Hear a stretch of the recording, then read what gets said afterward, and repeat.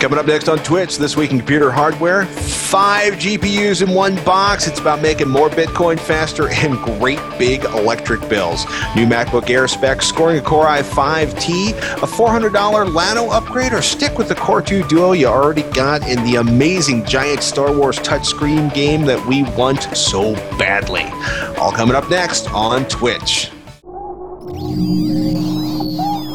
Netcasts you love. From people you trust. This is Twit. Bandwidth for Twitch is provided by CacheFly at CACHEFLY.com.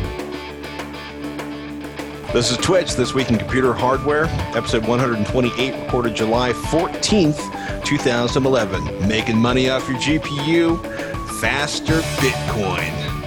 This episode of This Week in Computer Hardware is brought to you by Netflix. Watch thousands of TV episodes and movies on your PC, Mac, iPad, iPhone, or TV instantly.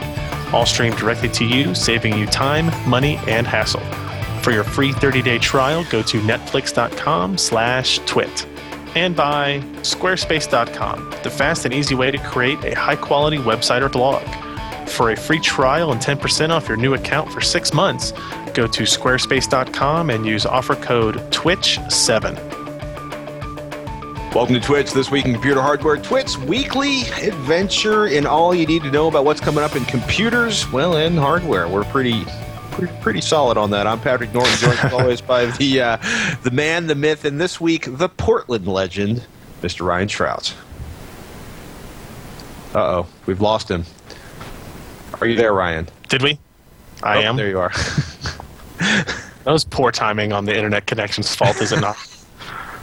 But it's editable. Where's the little thing that pops up that says "edit here"? We should.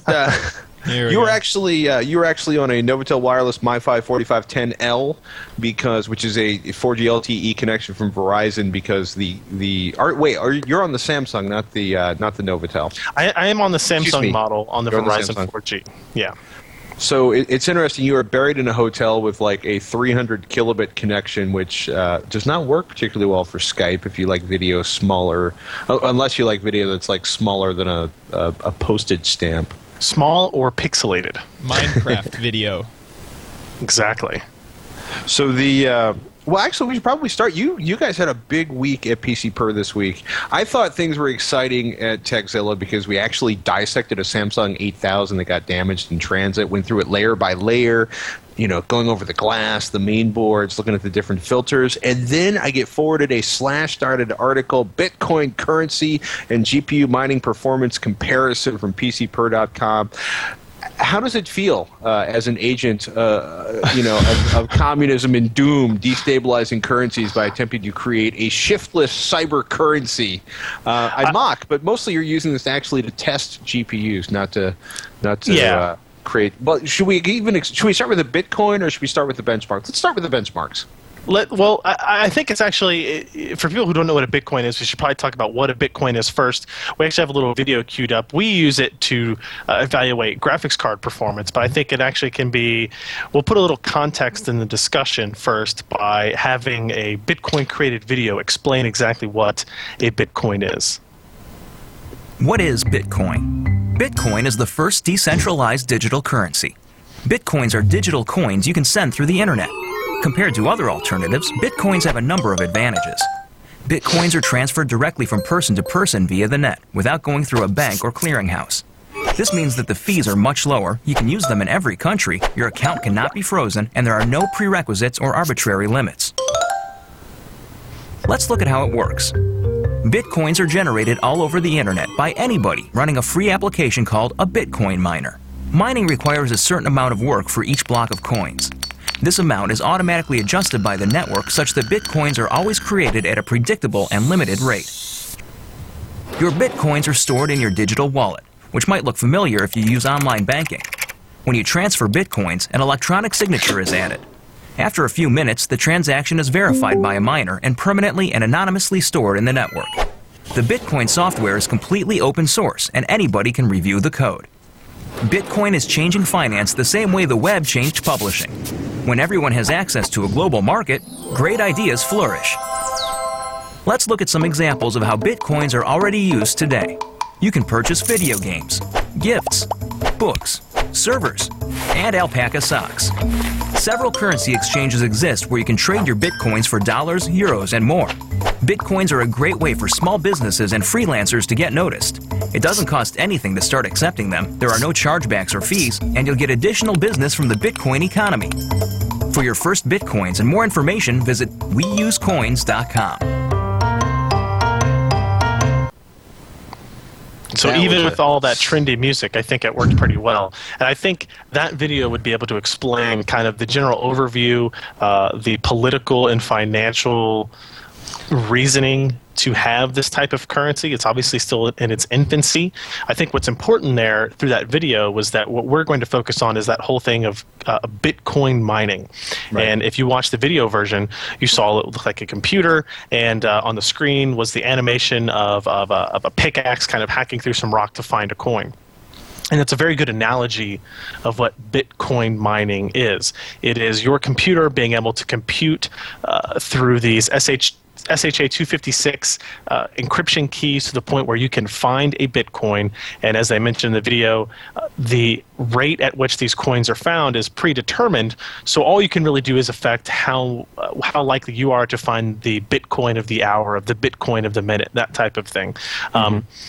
But what it has grown into, and something that I wasn't even really aware of until some of the people who write for us kind of brought it up and said, hey, look at this stuff, it's pretty cool, is that there's a whole underground market for people who Bitcoin mine on their computers with the sole purpose of making money off of the process. So you know about folding at home, and you know about like SETI at home and these other types of distributed computing thing where you use the spare processing cycles of your computer for some other purpose, right? So in this case, what you're using spare processing cycles for is the theory is to help you find money. So a Bitcoin actually has value. As of today, I think it actually goes for about $13.50 US currency. So you could, if you find a Bitcoin, you can trade it in for that amount of money. So it's interesting. Before we get into the benchmarks, I mean, Patrick, did you have any experience with Bitcoins up to this point? Is this relatively new to you? You know, it's something that popped up on the radar a couple of months ago when we had some questions on Tekzilla about it, and it's also been funny because it's there's been U.S. senators who apparently don't have things to do like come up with a budget.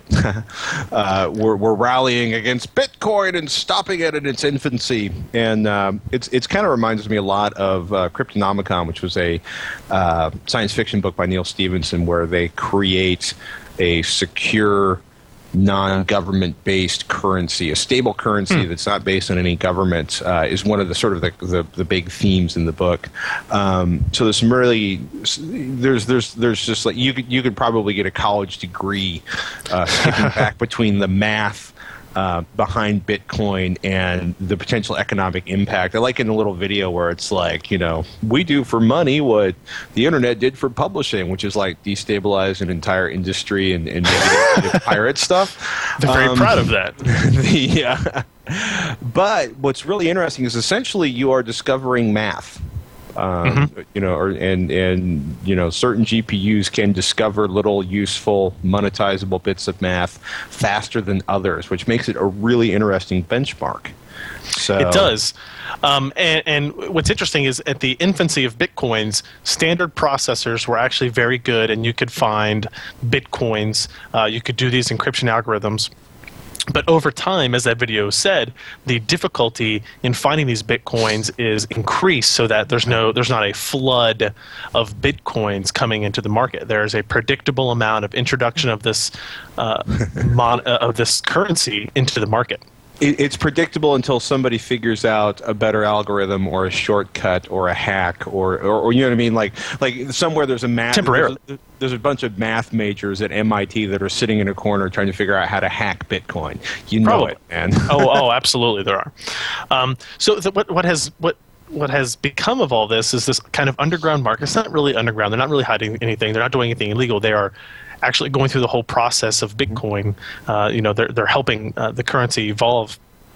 Is this mining process, and people are buying graphics cards with the sole purpose to mine Bitcoins and then either spend those Bitcoins on items at certain online retailers that use them, none of the mainstream ones as you would think of, or to just sell them in the market for, like I said, $13 or $14 or $15 a Bitcoin.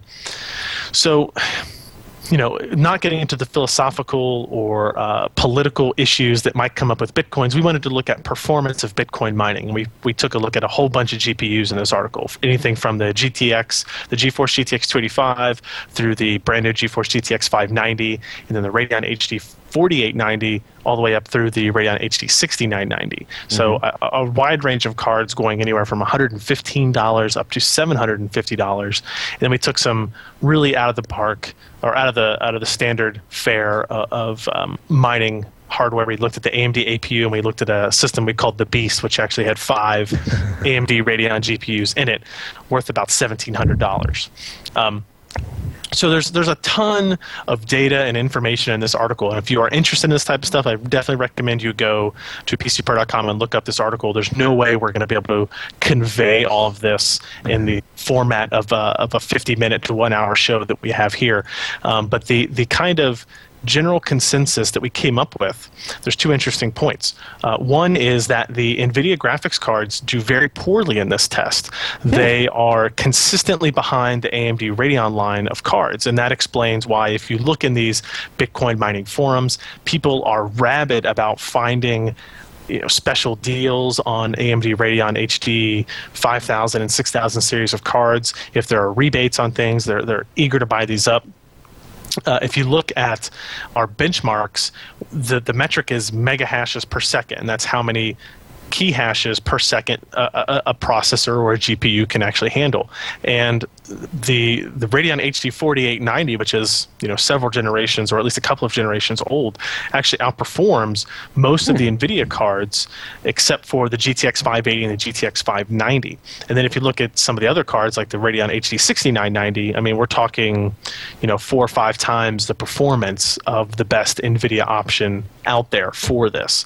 And then we actually, if you go to the Beast section, we have a whole page on that. We look at that. And we look at metrics like performance per dollar, how much Bitcoin mining performance you get for every dollar you spend on a graphics card, how much performance per watt you get out of a particular graphics card, how long it takes you to pay off that video card, if the exchange rates and that kind of stuff would all remain the same. So there's all kinds of different metrics if you're interested in it, but obviously the most important one is just raw performance.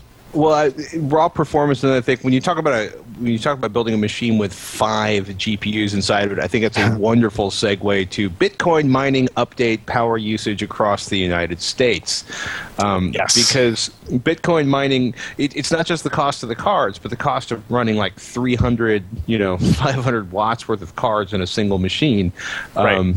That could start to get expensive, depending on what part of the country you're in. When we posted the first article 3 or 4 days ago, we got several questions and lots of comments throughout the internet about, hey, you didn't really take into account how much the electric costs to run these. And I was like, yeah, okay, that's fair. But my reasoning at the time was there's 50 different states and there's such a variance in what the cost is. So we finally went through, we got the average retail price rates for electric across all 50 states. First of all, if you didn't notice this, Hawaii is about twice as much as the next highest state. So don't think about this if you're in Hawaii. But what's interesting is if we go to that 5 GPU Beast that you mentioned, it can take as much as, it can cost as much as $1,477 per year to power that, to just provide the electricity to that system. Now, that's if you are in the more expensive groups of states.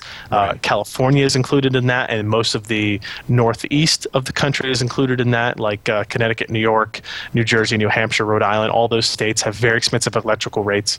And then that $1,477 can be as low as like $770, so about half the price if you live in states like North Dakota, Idaho, Arkansas, Nebraska, Kentucky is in there, West Virginia. These are all states with much lower power rates. So I need to find a colo location that allows me to put my own server boxes in Idaho or some other nearby state. That is absolutely right. If you're going to build a Bitcoin mining farm, the state to do it in is North Dakota.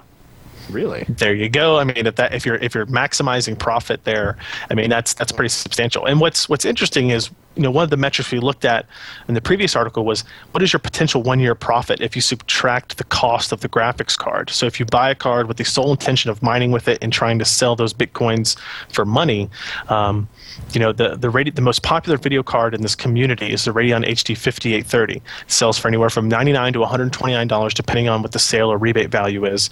That had the potential to earn you $538 a year before we took into account the electrical costs. Once you take into account electrical costs, that profit goes down to $369, down to $213 depending on where you live.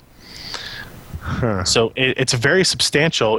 At first I was kind of like, electric, whatever. We're not really going to worry a whole lot about that. But it can be very, very expensive if you live in the state of California. For example, the Beast machine had the potential to earn you $3,600 in profit over the course of a year after paying for the $1,700 in graphics cards, which is pretty cool because you can pay off the cards, you make a little money, and hey, you've got these video cards if you want to game on them and stuff, right?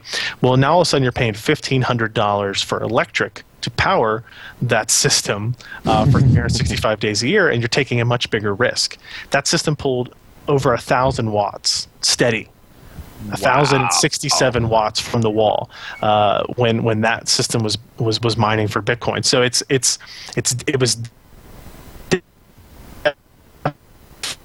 worth that, and it's information that was a little bit difficult to get a hold of and try to figure out a way to condense because nobody wants to do 50 states times 16 video cards and try to graph all of that. So we kind of condensed it all down in a way that I think makes a lot of sense.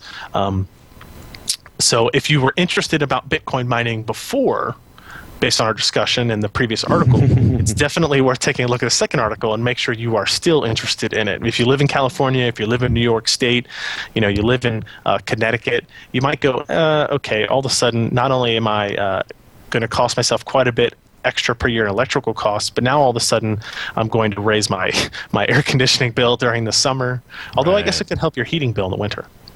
It's amazing, actually, also, even inside the state of California, how much power That's true. Vary, because my power bill dropped to almost nothing when I moved out of San Francisco. We should probably take a moment to step away from the Bitcoin mining. Actually, sure. I do want to actually ask you one question. Do you like it as a benchmark? Because it just seems to be a flat out abuse of the computing power of the GPU. In that sense, do you find it an interesting benchmark or sort of an extreme example? The fact that it's so heavily weighted to AMD versus NVIDIA for a couple of different reasons, just the way the architectures work, I'm hesitant to use it as like a GPU benchmark.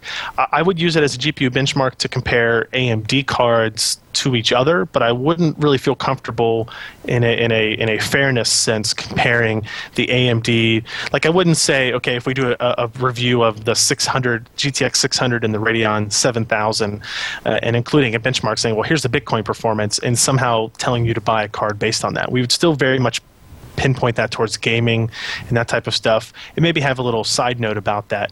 But I don't. It's so heavily weighted to one side. It almost seems kind of unfair. But if you are one of the reasons you want to buy a graphics card is for Bitcoin mining, obviously that's information you're going to want to see. So we will probably still test for it for all new graphics cards going forward. It's just a matter of how much emphasis we will put on it in actual video card reviews as opposed to specialized articles like this. All right. Well, actually, we should probably take a moment to thank one of our sponsors. We absolutely should. Well, let's do that. We should tell everybody this episode of This Week in Computer Hardware is brought to you by Netflix.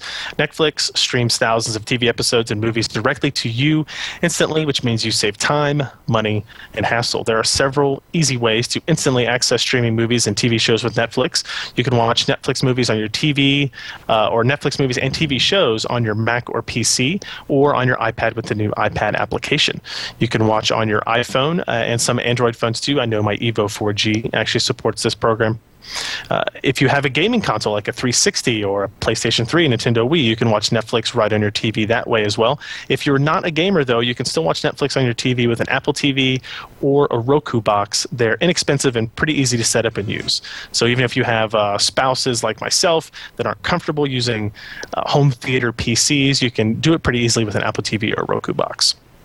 So with Netflix, you can watch movies and TV shows instantly using any of these devices, and you can begin watching a movie or show on one device and finish it on a different one, which is a nice feature to have if you travel or you want to move from the downstairs family room to the upstairs bedroom, and you still have those compatible devices. That's a nice feature to have.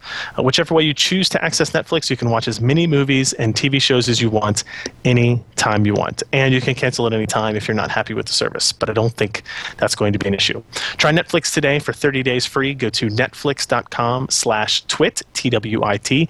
Be sure to use that URL when you sign up for your free trial, netflix.com/twit. We thank Netflix for their support of This Week in Tech and This Week in Computer Hardware, and we hope you enjoy watching instantly with Netflix. Take a moment for all the Mac enthusiasts in the audience. New MacBook Air. People out there were coming out this week. It looks like they'll be coming out next week. Core i5 2467M, the Core i7 2637M, and the Core i7 2677M. The two i7s are running at 1.7 and 1.8 gigahertz, pulling, I should say, barely sipping 17 watts. That is going to be an interesting part. 4 gigabytes of RAM is supposed to be the memory. 8 max. 64 gigabyte SSDs go away. 128 and 256 stay. And I am going to try so hard to make one of these my next notebook at work. Now, did they say, or in the rumors, I guess, did they say that the form factor was going to stay the same? You know, I would assume part of me wants to assume the form factor is going to stay the same, but I know our CTO has one of the current high-end configurations of the MacBook Air, and he's had some reliability issues. He also does horrendous things to his MacBook Air, like compile massive amounts of code or render massive amounts of video. And I don't think the current here, let me. I think the thermal envelope is pretty well stuffed in the current iteration. I think the newer parts are going to decrease the thermal, or basically be a little easier on the system. That's the exact phrase I was stumbling so poorly to say.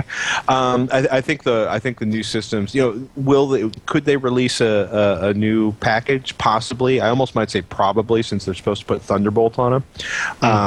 But it'll be interesting to see. I also want to see that. I want to see like 12 hours of battery life out of a Core i7 machine. Yeah, that would make me really, really happy. I mean, these are incredibly sexy laptops. I don't think anybody can deny that. No. And it's. I was, when those first came out, I was kind of like almost on the verge of buying one every time I walked by the Apple store, right? Luckily for me, they didn't have the one that had like 4 gigs of memory and the lowest end processor. Otherwise, I'm sure it would have happened.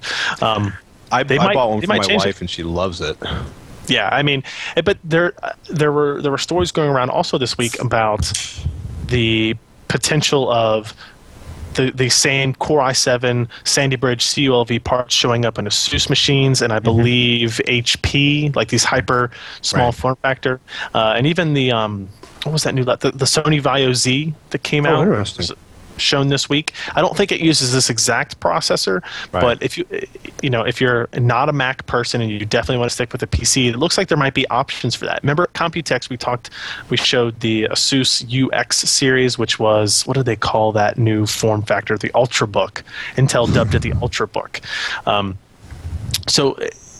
it was very similar to a MacBook Air in that regard. So do I think any PC manufacturer is really going to be able to get that exact same sex appeal to a machine that the Apple MacBook Air has? I kind of doubt it. But if you can get close enough and keep the Windows operating system and keep all of the applications and stuff that I'm used to using, I'm more looking forward to that. But I think new MacBook Airs are... They could be cool, and I just hope I don't have to spend money on them. It'll be interesting. There have been a couple of interesting articles recently that talked about one of the interesting aspects of Apple's relationship to its vendors is that they've been willing to invest large amounts of money to buy hardware, essentially do capital investments on behalf of its manufacturers. so that they would be able to produce some of these crazy designs, some of this, basically taking advantage of some of the more bleeding edge technology. And part of me desperately wants to see a picture of the facility where they manufacture basically all of this massive amount of CNC machining of aluminum cases. Because it just has to be, you know what I mean? Like, just imagine a room with 100 of these mills just running 24/7, 365. Right. Just has to be a fantastic site. I'm also a hardware nerd on some level. Do you want to talk about the AMD A series APU graphics performance, or do you want to talk about? Okay. This is real quick. Last week we talked about and showed little clips of a video we did that looked at the AMD A series APU and how overclocking the APU could improve gaming performance anywhere from 30 to 40%, and that was pretty cool. We had some other requests. We had a lot of success with that video. We decided to do another one that's in the same short 3 to 3 minute time span type of thing, 2 to 3 minutes. This looks at how dual graphics works. So dual graphics is being able to combine a low-cost discrete card with the integrated graphics on the AMD A8 or A6 series of APUs. And same type of results here were actually pretty impressive. We paired the A8 3850 APU with a Radeon HD 6570 graphics card, which sells for about $7, and we saw 30 to 45% frame rate increases going from just the discrete card to enabling crossfire, aka dual graphics, which means it takes advantage of the graphics performance in the APU. And in several instances, games like Bad Company 2, games like Aliens vs. Predator, Lost Planet 2, these gains are worth noting, and I think present a pretty good option for gamers that want to build the system the lowest possible price, and then have the option to upgrade it down the road with a $60 or $70 graphics card. You have that capability, and then you don't feel like you're throwing away the performance or the investment you made in what is essentially half of the silicon on an AMD APU. Right. So there's still some limitations. It doesn't support DX9 gaming, which I think is a total cop-out on AMD's part. There's no technological reason why they can't support DirectX 9 games. They are simply doing it because of I don't want to say laziness, but lack of time, lack of ability to commit to that market. They say DX10 and DX11 is the future, which is true, but there are a ton of people that are going to be playing on DX9 games for 2+ more years out there. But if you're interested in that kind of low-cost gaming, which I think if we get to some of our questions, you will see that lots of people are now that the Llano processor has come out, that this type of information is pretty useful and pretty interesting, I think. I like it. All right, take a moment to talk about tablets. Amazon is coming out with an Android tablet, which I've always found kind of fascinating. There's a pretty interesting read actually up in the New York Times of all places. And in my infinite wisdom, I managed to actually close that window. The most interesting, I think, being the idea that they chose to go with Android rather than Lab 126, which is the division of Amazon responsible for the Kindle e-readers, which has obviously been a phenomenal success for Amazon. But it's interesting because they're trying to create a tablet that has a very iTunes-like experience in the sense that they want it to be tied into Amazon's cloud music and, to some of the other things. So it's an interesting situation where they're kind of at war with themselves over the operating system, or I should say at war with themselves over making this tablet actually seem attractive compared to the other ones. It seems like it's going to be a long way out. I thought it might be out this summer. But they are. I was kind of under that assumption still as well. Yeah, well, it's at this point. Maybe it's going to be I thought it was going to be this year. Maybe in the fall of the winter. Yeah. It's the article definitely does not come anywhere near touching a name, but basically they've had issues with the touchscreen technology they purchased, and it's been really interesting, I think, actually watching the legal machinations, depending on. Well, no. It's kind of funny. Not so much with the Android Kindle, but with the Google Android operating system, where Apple and pretty much everybody else, Apple, Microsoft, and just about everybody else in technology. Sony comes to mind. Banded together to buy Nortel's patent portfolio just to keep it out of Google's hands, and which actually impacts all of us because it impacts the affordability of the hardware. Because at this point, every Android device, basically every Android device that's made puts a couple bucks plus into the coffers of Windows, or I should say of Microsoft, because of patent licensing. Oracle's actually pushing to get a probably more significant chunk of cash because they claim that the Java engine inside of Android actually violates a Sun patent. So I think this comes back to, I think it's going to be random watching this and then watching Mary Jo Foley is one of the best writers out there, reporters that keeps her entire beat is Microsoft, and she's got some interesting stuff to say, looking at the idea of the sort of Windows everywhere platform, which Microsoft, I seem to have confused Microsoft and Windows today. The idea that it's going to be Windows from the handheld device to non-screen interface devices inside your house, like maybe the operating system for your washing machine or goodness help me, your car. Right. Every time I think of Windows in a car, I have a moment where I get a little bit uptight. I agree with that. And then I remember that it's not anywhere near the engine or brake control systems. And actually, I got to say, Sync, which is the project that Ford did with Microsoft, works fantastically well.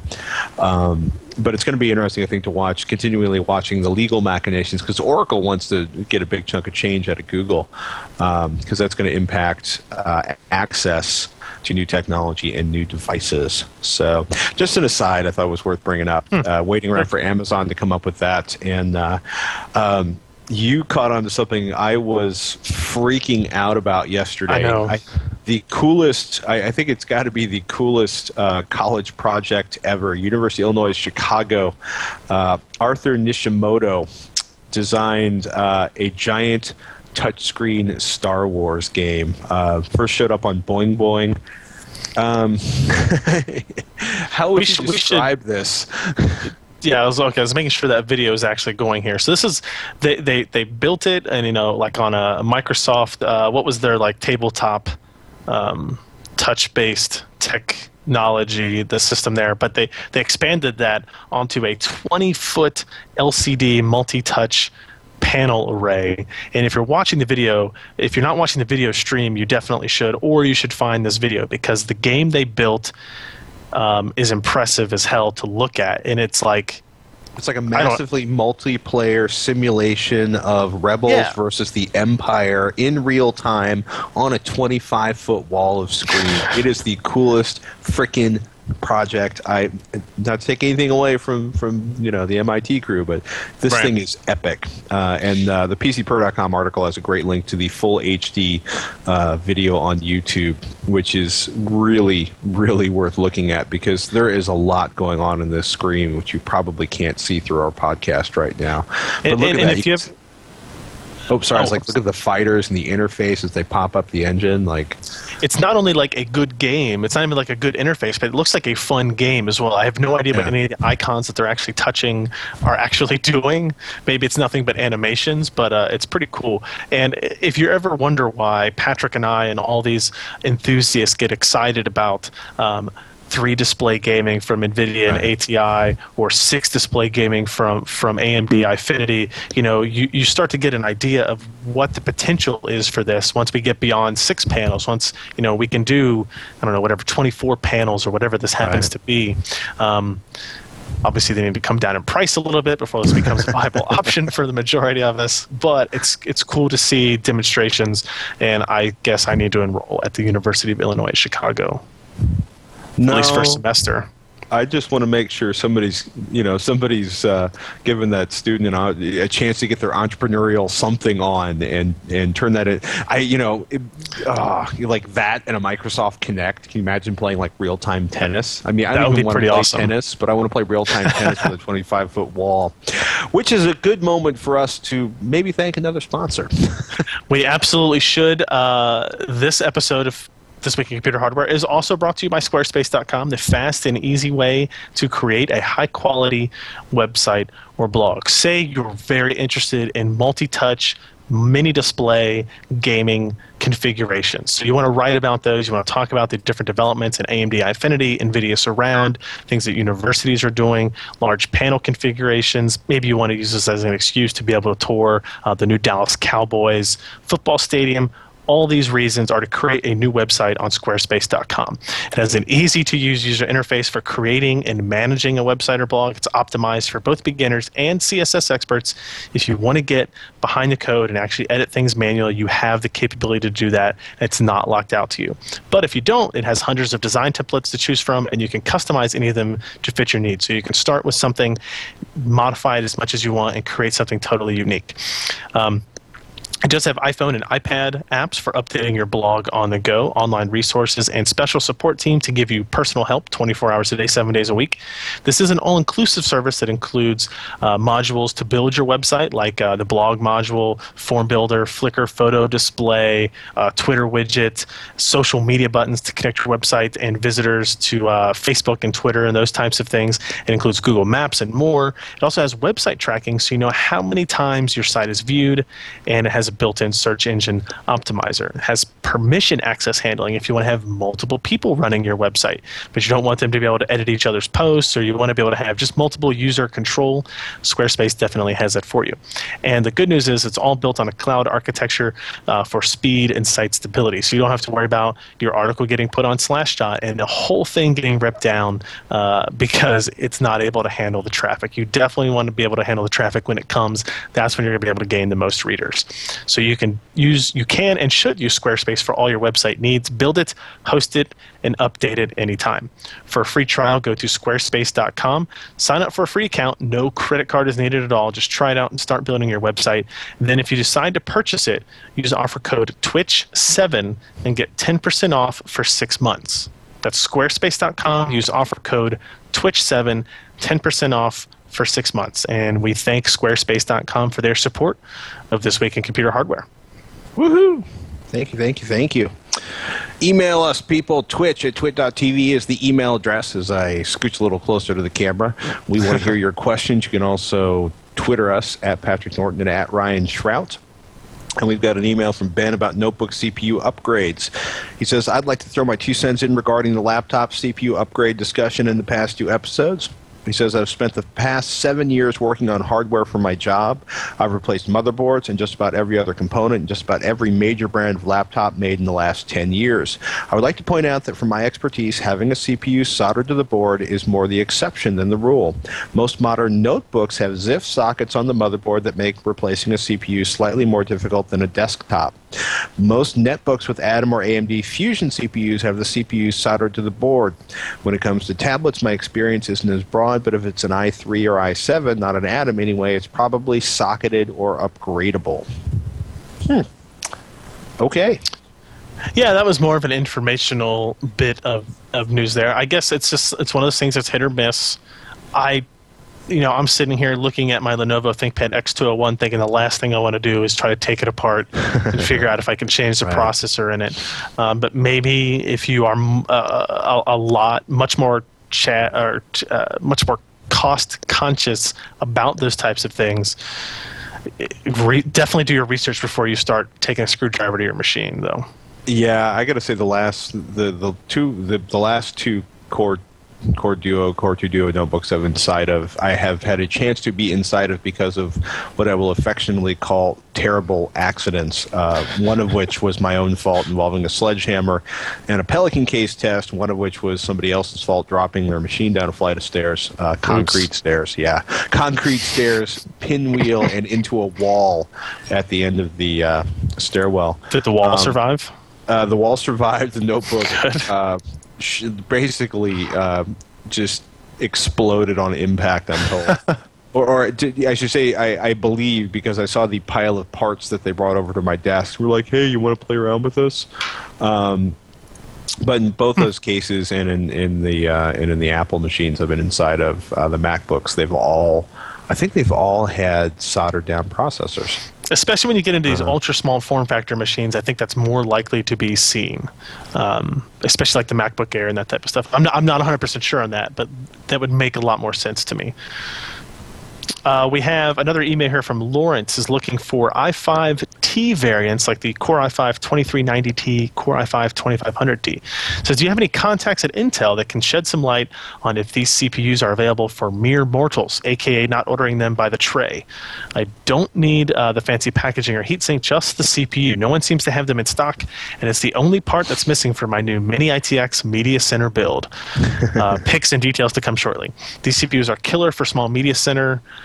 They are 35 to 45 watt processors, dual core with hyperthreading, et cetera, et cetera. Patrick, do you have any insight on where these processors can be found? Yeah, I'm pretty sure they're not selling them. If they're selling them publicly, let me rephrase that. I'm pretty sure they're not selling these parts to anybody in a onesie, twosie. No channel parts. No channel parts. Of course, as soon as I say that, look at that. Did I just come up with one on... That would be really funny if, like, the search that came up fruitless earlier shows up. That's why we're flexible and we move on the fly. Yeah, that Google, that feisty Google. Yeah, no, this is turning up a generic. Okay. I feel better. It's just turning up a generic Core i5 3.3 gigahertz processor. Yeah, it's one of the things. There are some parts that are almost impossible to buy. Because Intel makes them in giant volumes and ships them out by the tray, and about all you can do is just keep one eye on the intertubes, hoping for it to show up for sale. And if they're not selling, if they're not, either that or it hasn't shipped yet is the other option.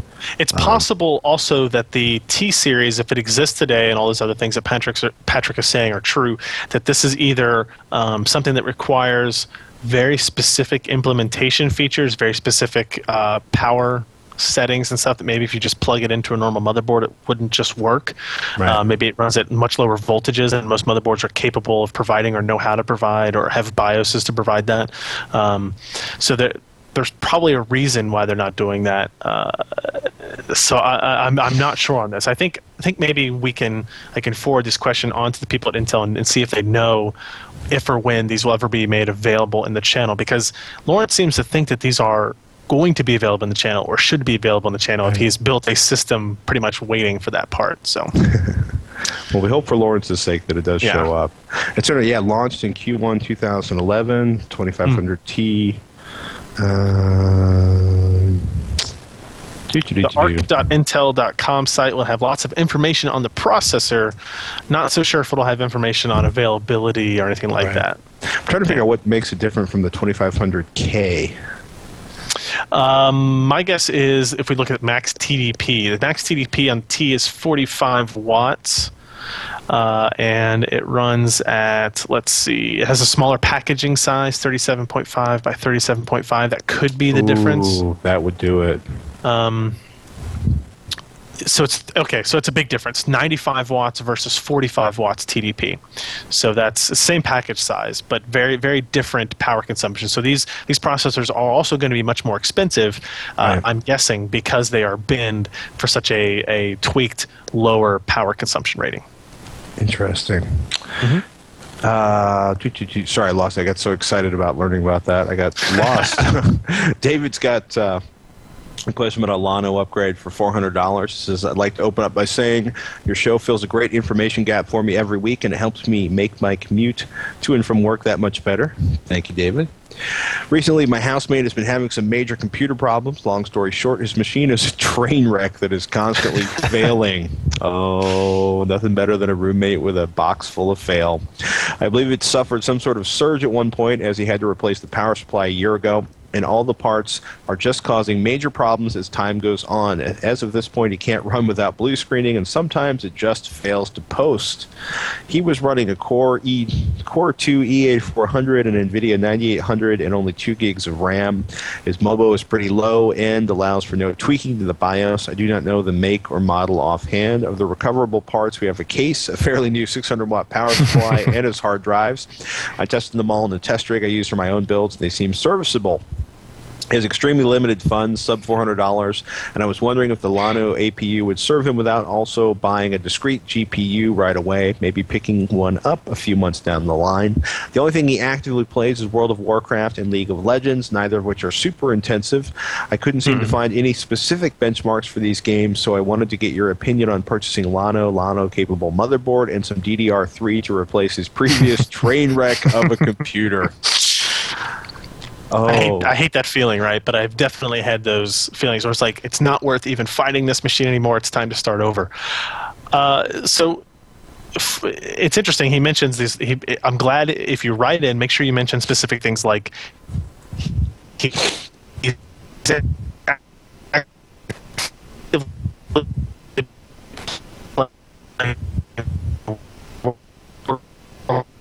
that's very important. So you can get a Llano motherboard for about $100. You can get the top-end Llano processor for $140. So you're at $240. You add $40 worth of DDR3 memory. Maybe that gets them up to 4 gigs, maybe even 8 gigs if you look really hard. And you're talking a complete upgrade there for $300 using your existing hard drive power supply case.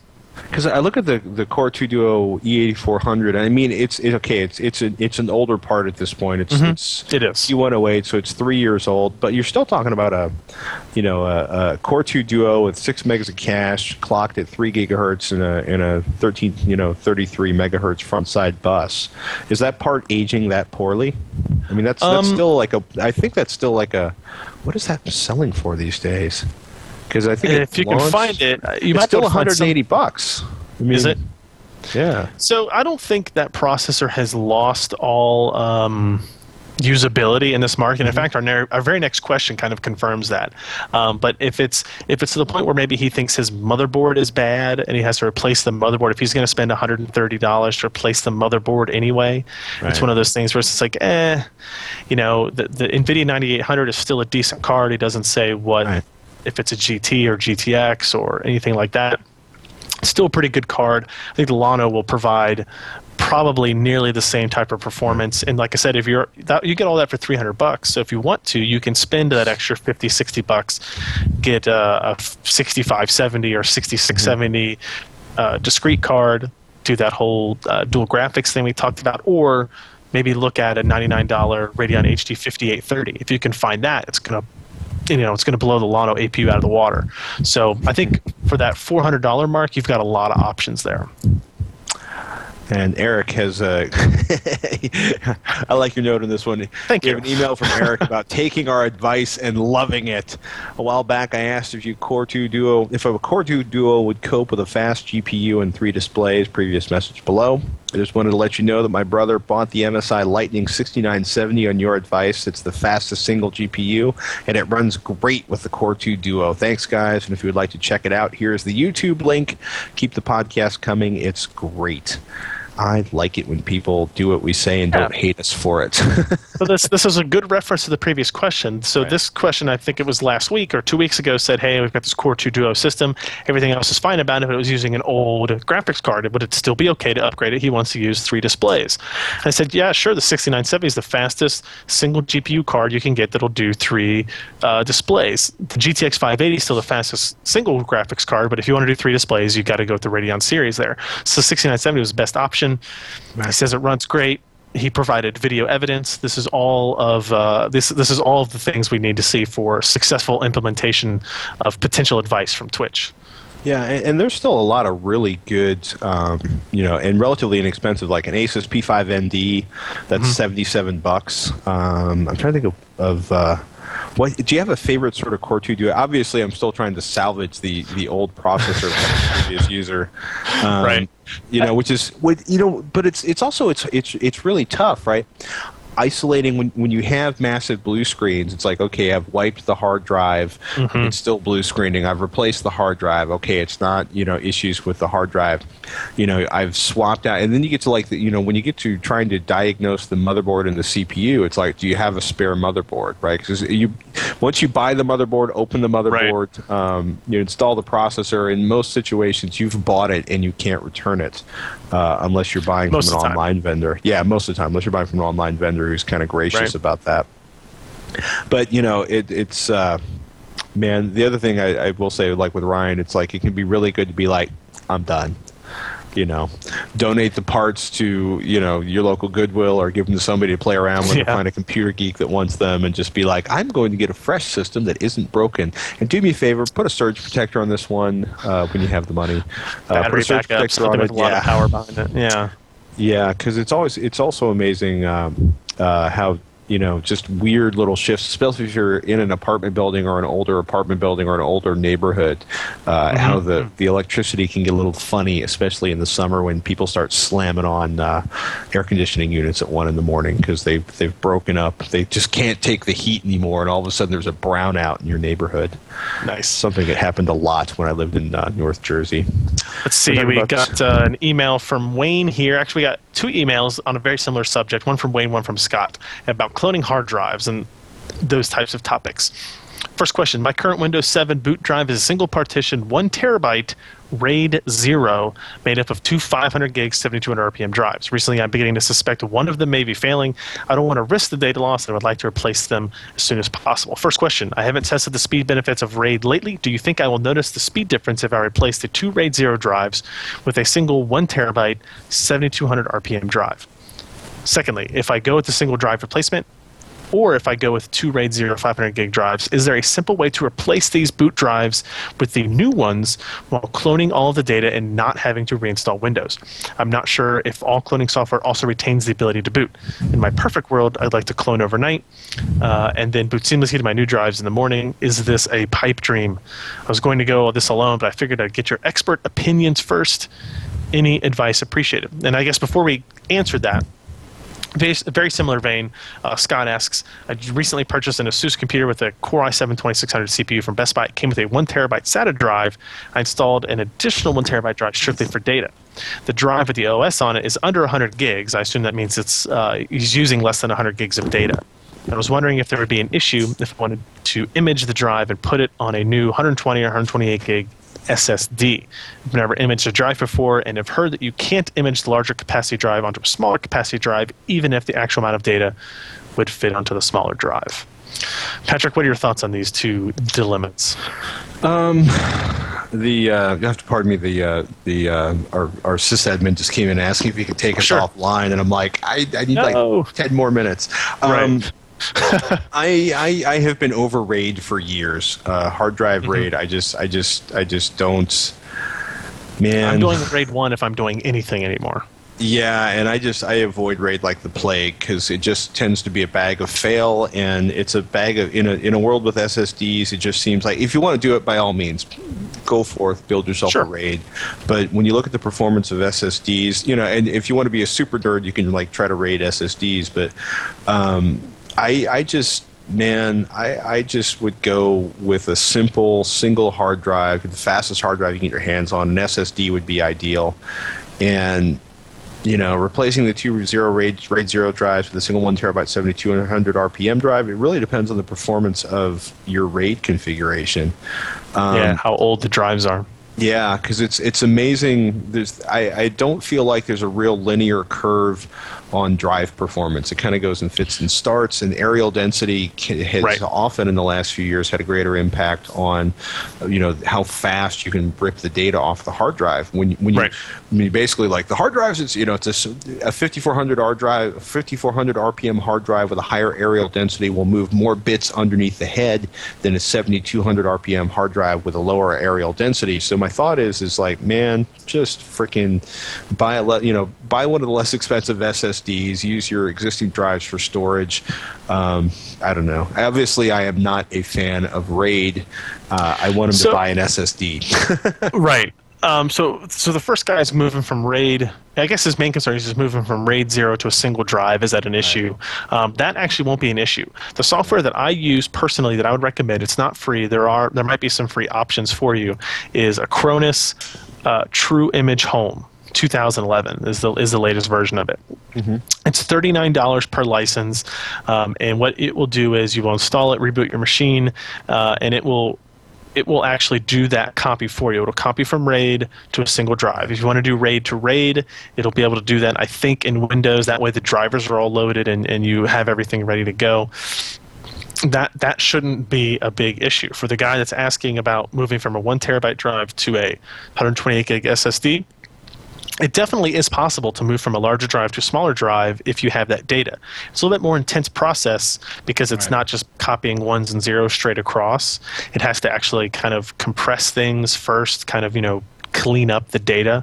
But that same application, the Acronis True Image Home, can do that. I've done that. I've moved from a 600 gig drive to a 300 gig drive many times on it.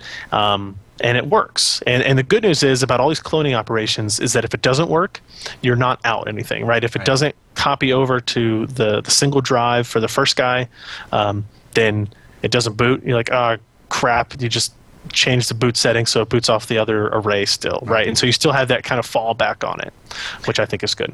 Yeah, I think I ended up when I moved from a 1 terabyte drive to an SSD and a 1 terabyte drive, I was playing around with some of the imaging software, and then I was like, I ended up putting a fresh install on the SSD, imaging the SSD, and then moving the data around to an external drive, just because I didn't want to have to deal with managing the Windows installation on the 1 terabyte drive and the SSD on the same time.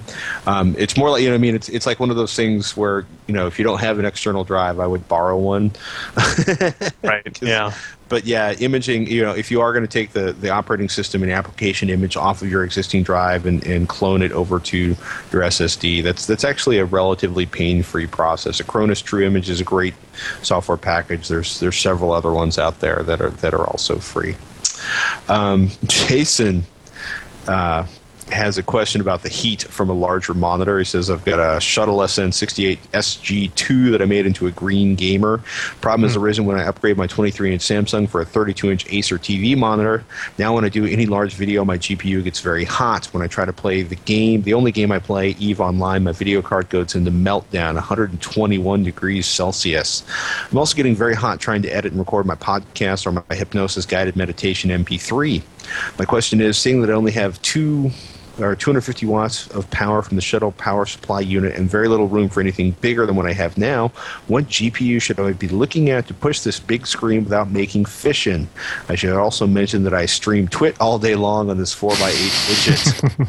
Thank you. I think my goal of saving the world a few years ago may have screwed me now. Please help me to continue to save the Earth and use a low-energy machine.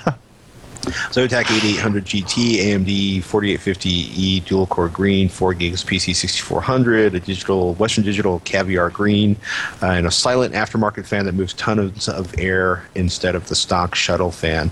I think, it's been interesting. We were playing around today earlier with... we were trying to isolate whether or not it was a network issue or a notebook graphics issue, looking at 1080p playback. There were differences. The HTML5 implementation worked great. The Flash implementation didn't work great, and it turned out to be a network issue, an ISP issue.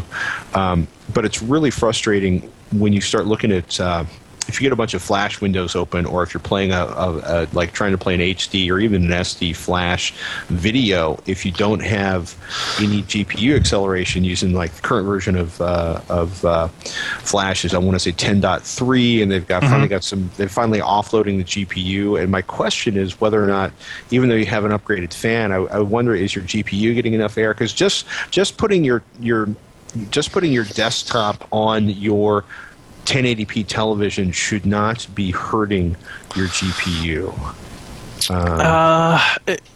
It's interesting. He doesn't list the resolutions between the Samsung and the Acer TV monitor. Well, it can't be any bigger than 1080p. Yeah, maybe 720p. And I would assume the Samsung would have to be would be 1080p as well. There have been instances. I'm wondering. So he's upgrading. If he has both displays connected, I've seen some instances where NVIDIA cards will get hotter than they should if there are two displays. We take that out of the case, out of the potential issues there. Right. It is. I mean, the 8800 GT is overclocked at factory. Maybe try downclocking it. I mean, there are definitely more power efficient GPUs you could get that will be able to run video, no problems. If your card is getting to 121 degrees Celsius, that's really bad. Like that's Yeah. really, really above safety levels.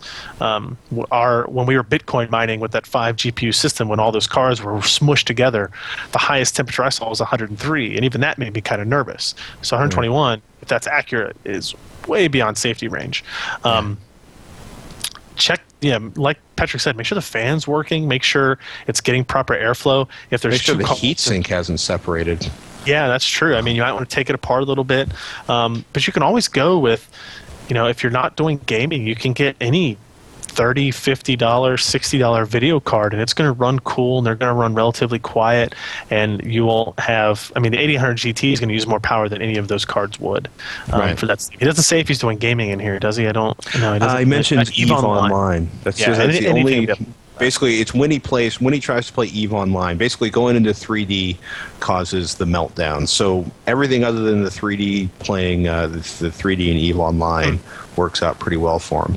So I'd almost say I want to say upgrade to a modern, more modern GPU and see if that solves the issue. Yeah, like I said, if you can get them for $60, $70, it might be worth a shot. And EVE Online, you're right, is not going to be a game that's going to need a $200 video card really right now anyway. So there you have it. Cool. One last question before we go. We got an email from Jed about upgrade options. He says, my system is currently running an Athlon 2X4 645, 8 gigs of DDR2 memory, and an HD Radeon 4650 with a 1080p monitor. What would be the best upgrade path to squeeze the most out of my current motherboard for gaming and movie editing? I've looked at the 6-core AMD chip, but because my motherboard only supports 95-watt editions, I've only been able to find OEM editions on eBay for $200 shipping from Hong Kong. This makes me nervous. It should. I've also looked at upgrading the GPU, and I'm leaning towards a GTX 460.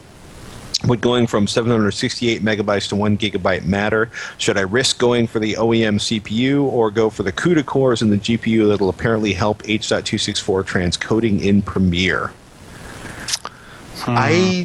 Not to disparage anyone selling legitimate CPUs out of Hong Kong, but I get super uptight about buying chips from overseas. I get super uptight about buying chips from eBay, period. Yes, agree. That's a great way to get scammed out of money. It's a great way to get scammed out of money, not know exactly what you're buying, not have any real recourse with any kind of buyers or any kind of seller. At least if you buy from Newegg or ZipZoomFly or Fry's, there is an entity behind it as opposed to a potential individual. But so he says his board only supports 95-watt processors. I looked up that processor. The Athlon 2X4 is obviously a quad-core processor. Runs at 3.1 gigahertz, 95 watts. So it's still a decent CPU. Obviously, there are faster AMD parts available, but not that fit in his motherboard. Let's see. He's looking at leaning towards a GTX 460 for H.264 encoding.